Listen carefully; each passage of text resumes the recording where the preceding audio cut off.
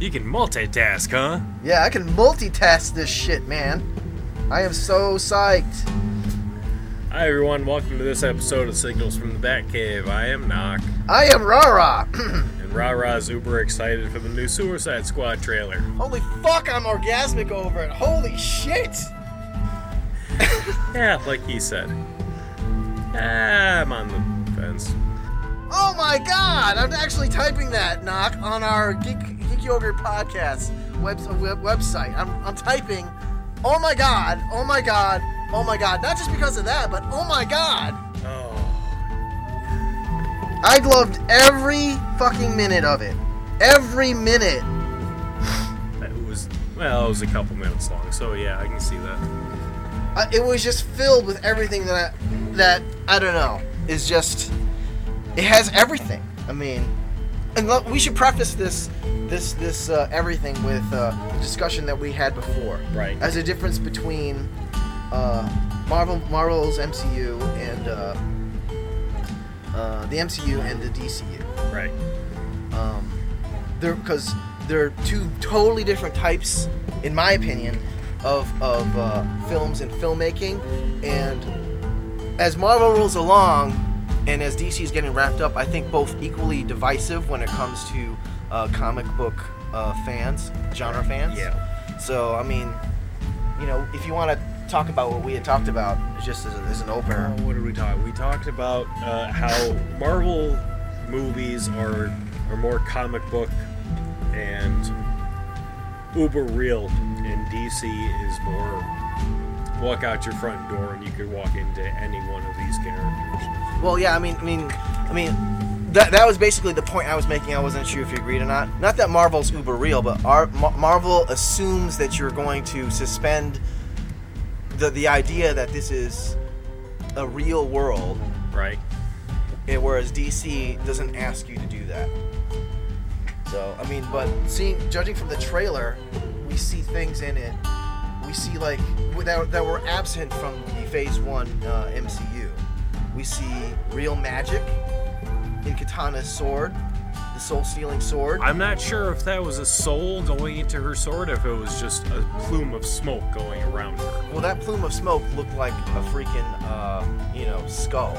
It actually had... Did you see a skull in that? There was a skull. All I see was a plume of smoke. I wasn't sure one way or the other on that. Then her eyes glaze over in that black. I did see that part. And I'm not saying that the Enchantress is magic, but they refer to her as a witch, possessed by a witch. Yes. So I'm assuming that they're not going the enhanced science route of Thor and Asgard for the MCU. No, it's going, as far as I can tell, it's going to be a straight up, she's possessed by a witch, and that's where her power comes from, is the witch inside of her. Right. So, I mean, and this is the thing here. We are, in essence, this will be 3 movies in when this drops.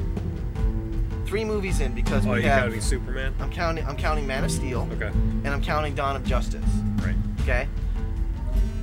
And I consider the Suicide trailer, and I know we had a plan for this, but I'm just so fucking jazzed from this trailer. We did have a plan to talk about the DC Comics releases that happened. We'll get to it. We gotta get this out of your holy system shit. first. I thought the trailer was just so much balls. It was so much balls that they actually came out and said, our world, even though it's one that you can relate to and walk out your door, and we're not asking you to suspend belief in the reality as being believable and true. You throw a rock, gravity makes it fall. Psychics are, charlatans, and like Miss Cleo are only after your money. They're not asking you to suspend any of that. But what they are saying is, but you know what? You will believe in all that stuff, but we have fucking magic, we have fucking mutants, and we have fucking aliens. And 3 movies in, that is balls for DCU. Now, way back when they first started doing the Suicide Squad movie, I read somewhere that Croc, maybe it wasn't the movie, maybe it was one of the comic books, but Croc was, what was it? He had an extreme case of HPV. So all of the scales that you see are just warts all over his body. Right. But we also have Diablo, who shoots fire. Right. Now, granted, I don't know a whole lot about that, but it's very clear that his gig is fire, that he can just manifest it. Yes. So, I mean, that's what I mean by mutants. Now, Killer Croc... We don't know if that's mutant, a mutation in his DNA, right. or if that's demon possession, or maybe just straight up magic, like Enchantress. I'm assuming that they're trying to make... Since Dawn of Justice will open the world up, like, a great deal, and it precedes this film, right? That they're further expanding on that. That's why I'm saying, like, their cast of characters was intentional. Well, yeah, I could understand that, because you have the witch, which is Enchantress. You have the psychotic Harley. You have the straight up killer Deadshot.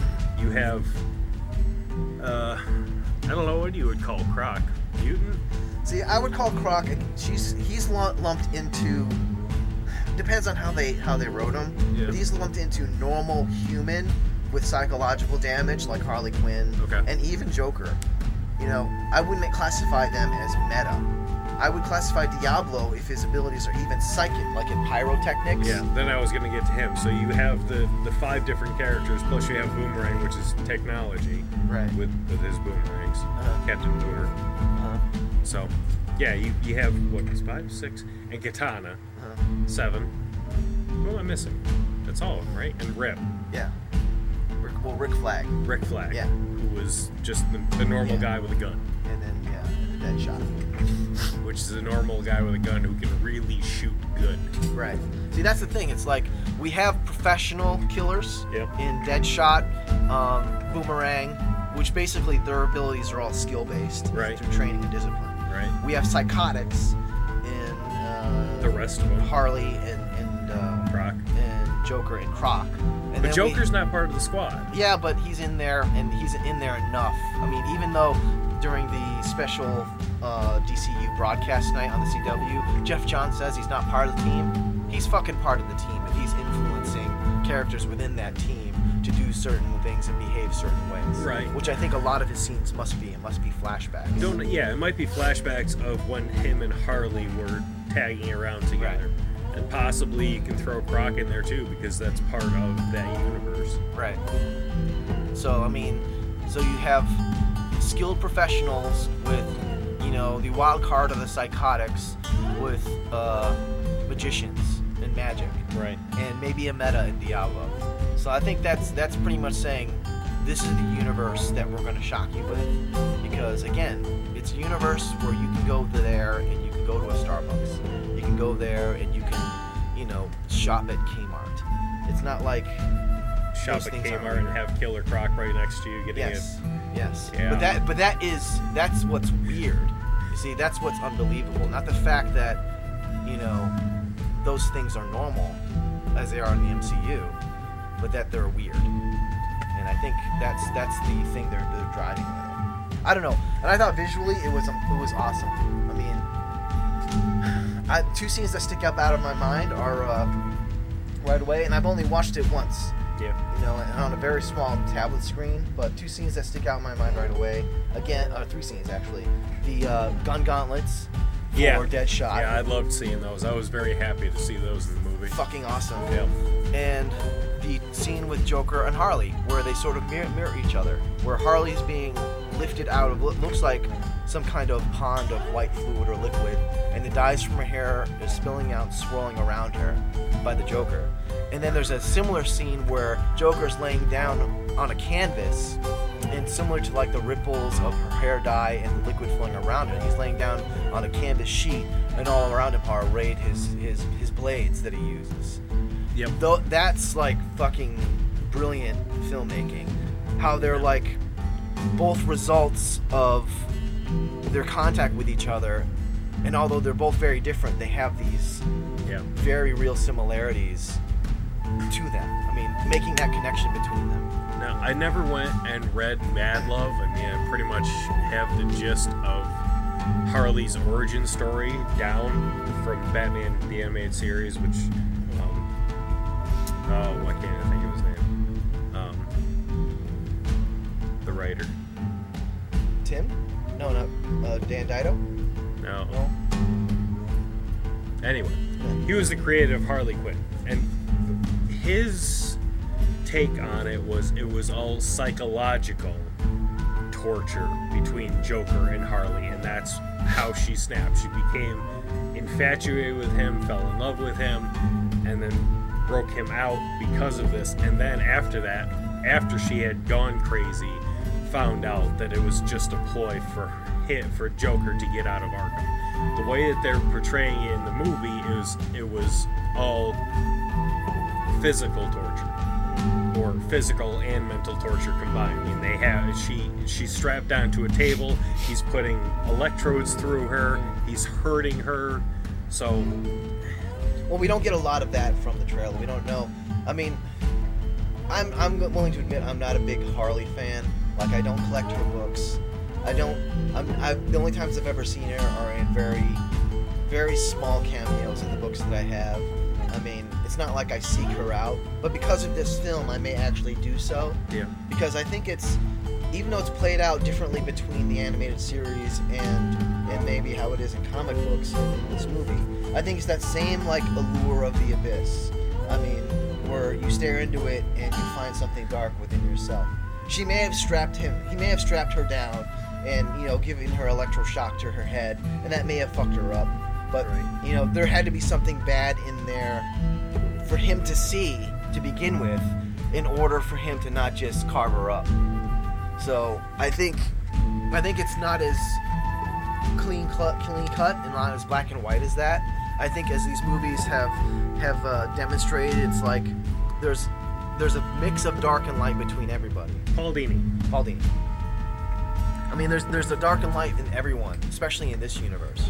From Superman, which is the very controversial Man of Steel, snapping Zod's neck and destroying Metropolis while he's battling Zod, to this movie, which I think will have thousands of theaters full of people rooting for psychotics and killers and rapists and murderers. Right. To be, as if they were the heroes of the film.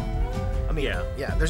That one line from Deadshot of "Let's go save the world" does not. It really shouldn't have been in there because rapists and murderers and thieves. It did not come across as sarcasm. Well, we also don't know. We also don't know the context that it's said or who's speaking to it. That's true. So I mean, the tone of his voice when he said it, they could have changed that dialogue just a tad, where he's kind of breathless. Oh, let's go save the world instead of let's go save the world. Well, we also don't know if Rick is talking to him at that point and reminding them, I don't know if they're actually going to do this for the Suicide Squad. Right. That you all have a bomb in your neck and you better do what you're supposed to do or you're dead. Right. Or we know he has a family in this movie, so we have your kid. If you're not interested in doing things the way they need to be done, we have the means to make you. And that was his retort. As if, because I encounter this all the time in my work. I mean, you tell people what they need to do, they don't want to do it, you inform them of the consequences. They speak with that same tone when they realize they have no choice. Right. So, again, we don't know the context of that, and I admit that that's like a Will Smith line to save and one of the really worst parts of the previous trailer, which I've mentioned before in the podcast. I mean, but man, that is just, I think it's gonna...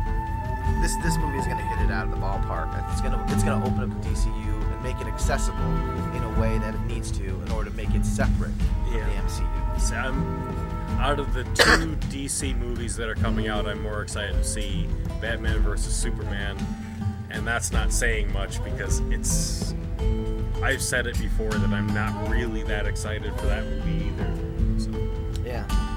And we saw a little bit more about what the world they're trying to make in the CW special feature on the DCU broadcast tonight. Origins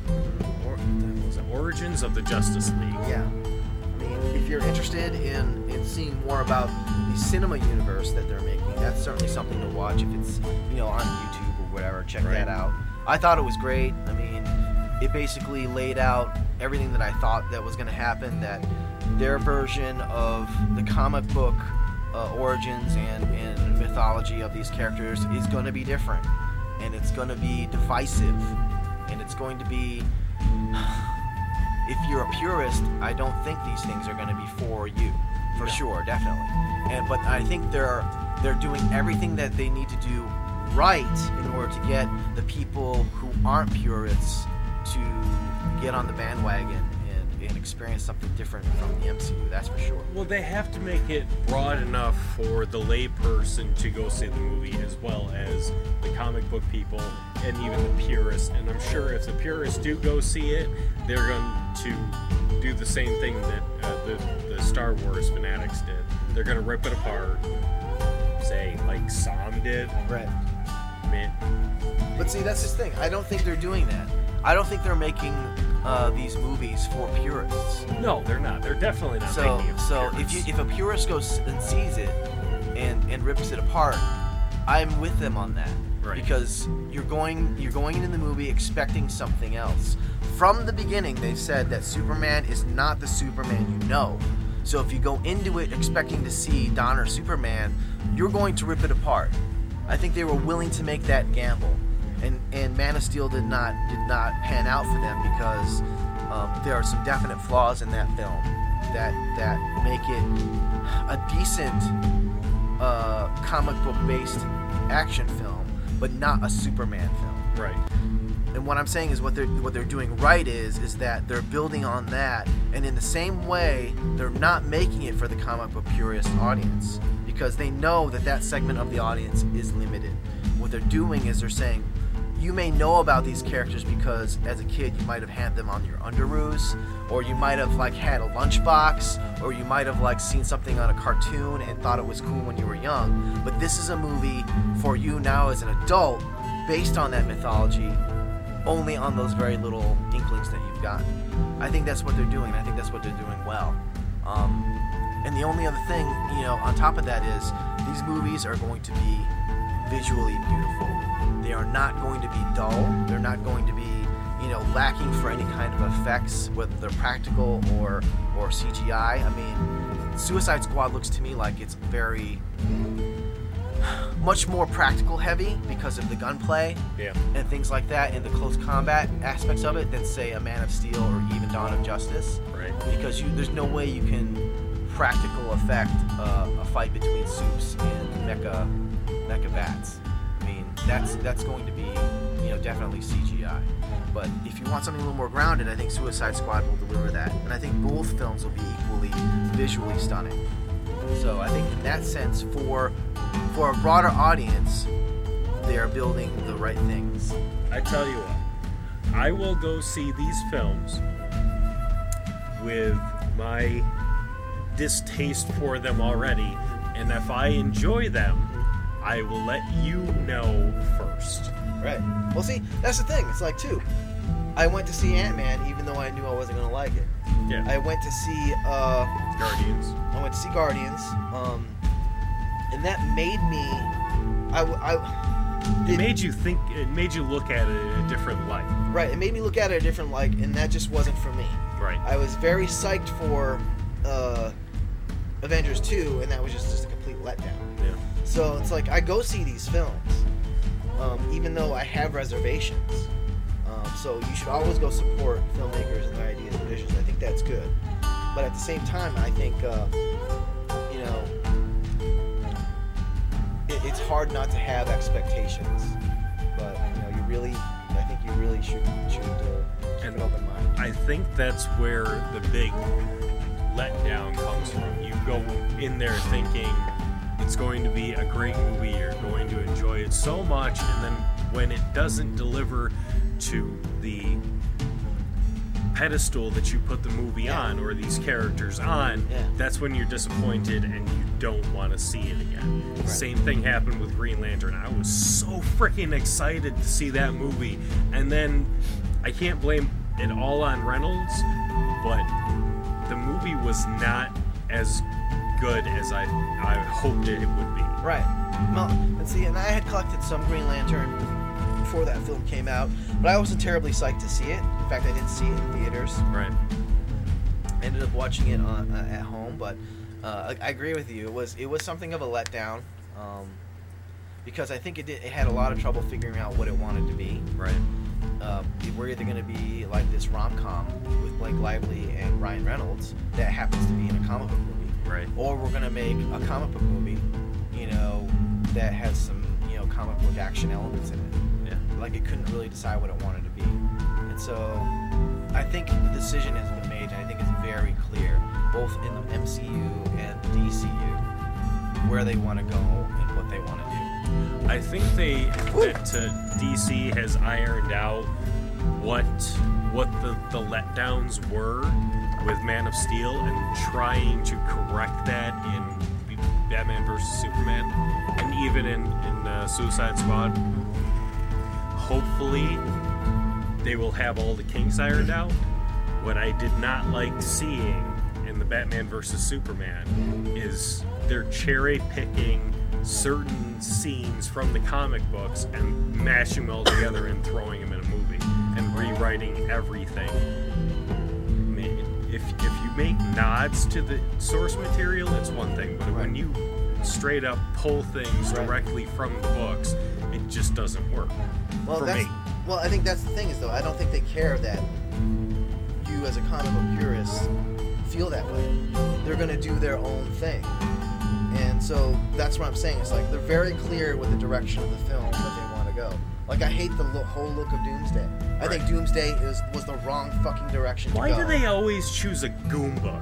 See, that's the thing. It's like their designs for these CG villains, they're not terrible, but they're also not good. Right. So I'm like thinking, why would you do that? And after reading several interviews and things as to why Zack Snyder is doing that, and he's actually come out and said, like, the problems you have with Man of Steel, they're not concerned about. Because that movie wasn't made for you. That movie was made for everyone else. Everyone else that paid $230 million in domestic box office grosses. And that's the comments thing. Like that piss people off. And that's what Joe says. Because he is also a purist. So, if they're making movies not for you guys, that has to be okay. Because it's okay. You have all the right in the world, and I told this to him, you have all the right in the world not to like the film. But the film, that does not make the film bad. Because, again, $230 million worth of people went to see it. So, for them in the DCU universe, it was below expectations, but it was certainly enough for them to spawn a whole universe of other films. Right. So, I mean, they're not concerned with those types of things, or the types of things that I have problems with. Like, that's not the origin of Doomsday. Yeah. And, I'm glad that they righted the ship on Wonder Woman, and she's not some kind of Kryptonian offshoot, which is what early Dawn of Justice scripts had her pegged. She's actually in Amazon, and actually there's magic involved and all that kind of thing. I did not hear about that. That would have been ass. That's Ninja Turtles from space. Right. That's right. That's exactly what it is. And in the same analogy, they didn't do enough to fix that storyline in the first Ninja Turtles movie. I think, for my taste, they did enough, but outside of my fanboyish nature for the Turtles, the movie was not great. Right. It was not good. I mean, sure, that also made over $200 million domestically for box offices, but it was not a good film. So, I mean, you don't go to New York City where everybody is wearing like short sleeves and shirts, and then drive 2 hours upstate and there's like fucking 3 feet of snow on the ground. That makes no sense in terms of continuity. Yeah, that's complete. That's continuity. Dumb. I don't know why they would try doing something like that. There's nothing glaring like that in Man of Steel, but there are definite problems with Man of Steel and the things that they do with it. But again, I think they're not concerned about what purists think. They're making a film for more general audiences based on this mythology. Because even Star Wars fans, like Keaton, is finding problems with a lot of the storytelling and script choices for Force Awakens. And that's always going to happen because the purists are always going to be that way. They're always going to have their own vision for how things should be done. Weren't they writing the script as they were filming sort of Force Awakens? Were they writing the script or as were they were filming? Reworking it? Like when Harrison Ford broke his leg, didn't they go back and rewrite a little bit? Yeah, that might be actually a question for Sam on that, but I think they had to do that because, of course, he's less mobile. That's true. So, I mean, there might have been action sequences that they couldn't do, and we know now, after the fact, that there was probably 30 minutes of the film that ended up on the cutting room floor to make room for pacing and to make time. So, I mean, there's all those things that work into it, but the point is that as much as the MCU, I think, is pandering to their comic book audience and in giving them everything they want and thus not taking very many risks and counting on, their fan loyalty to get them through movies like Avengers 2 and Ant-Man, which are wrought with problems. I don't think the DCU is concerned with that. I think they're saying, we're going to make the movies that we want to make. We like them or don't like them, but these two things are going to be true. They're going to be pretty, and you're going to be able to feel our passion coming through. Right. Whereas a lot of the folks in Avengers 2 felt like they were just there for the paycheck and phoning it in. And definitely we know all the problems that were on set for Ant-Man. So I think that those two things are going to come through. You're either going to like those movies or you're not. But I don't think the filmmakers are going to change their direction. They're going to make films. They're going to make the films they want to make. I don't think they're going to change direction on what they want. I can understand not pandering to the source audience, but if you come out and say, well, if you don't like it too damn bad, we're going to make this anyway, that's just going to make you look like an asshole, and more people are not going to go see it because word's going to get around that they don't care about the people going to see these movies. See, that's the thing. It's definitely a double-edged sword. Yeah. I mean, and you're definitely taking a risk. But everything I've seen so far has led me to believe that it's a risk that's going to be fruitful. I think the risk taking that they're in these first outing, I think, is going to be. I mean, you fucking open up your MCU launch with a 2 hour and 40-minute epic that puts Batman against Superman. That's a fucking risk. That's a story writing nightmare. Because how are you gonna properly balance both those on-screen egos in one film? Right. And then to have an ensemble of Suicide Squad people that are as bad to the bone as you can get. How the fuck are you gonna get people to cheer for them? Those are two very risky things to do, and I think that speaks to and Sam will argue with me on this, but I think it speaks to the talent and to the balls of those producers to do that. So, I don't know. I mean, we've gone on and on about this for like almost half an hour. I mean, I'm just so jazzed. I mean, I just think it's gonna work. I don't know if you want to roll into this week's comic books, or do you want to save that for next week? We'll save that for next week. That's a good idea because Batman is supposed to drop tomorrow, actually. Europa number 4 is supposed to drop tomorrow. And then also the next Batman, where is the result of Bruce Wayne's returning memory that he's Batman. Okay. His physical memory, his emotional memory that he's Batman, I think is also supposed to drop tomorrow. If not tomorrow, then next week. So that would be something we can talk about too. Hellblazer Volume 12 came out today, so I've been reading that and kind of got lost. I was going to go back and read Europa, so I'm kind of glad that you got all excited about the Suicide Squad trailer. Yeah. Because I never went back and reread it. I read it last week, and I kind of remember what happened, but it's better to have it fresh in my mind than talking about this stuff. Yeah, and I might actually give it a second read, too, because the first time I read it was really bad taste in my mouth, but I'll give it another read, and we'll see. Okay. All right. That's it for this week's episode of Signals from the Bath Cave. Stay tuned for next time. We'll be talking maybe comic books, I hope.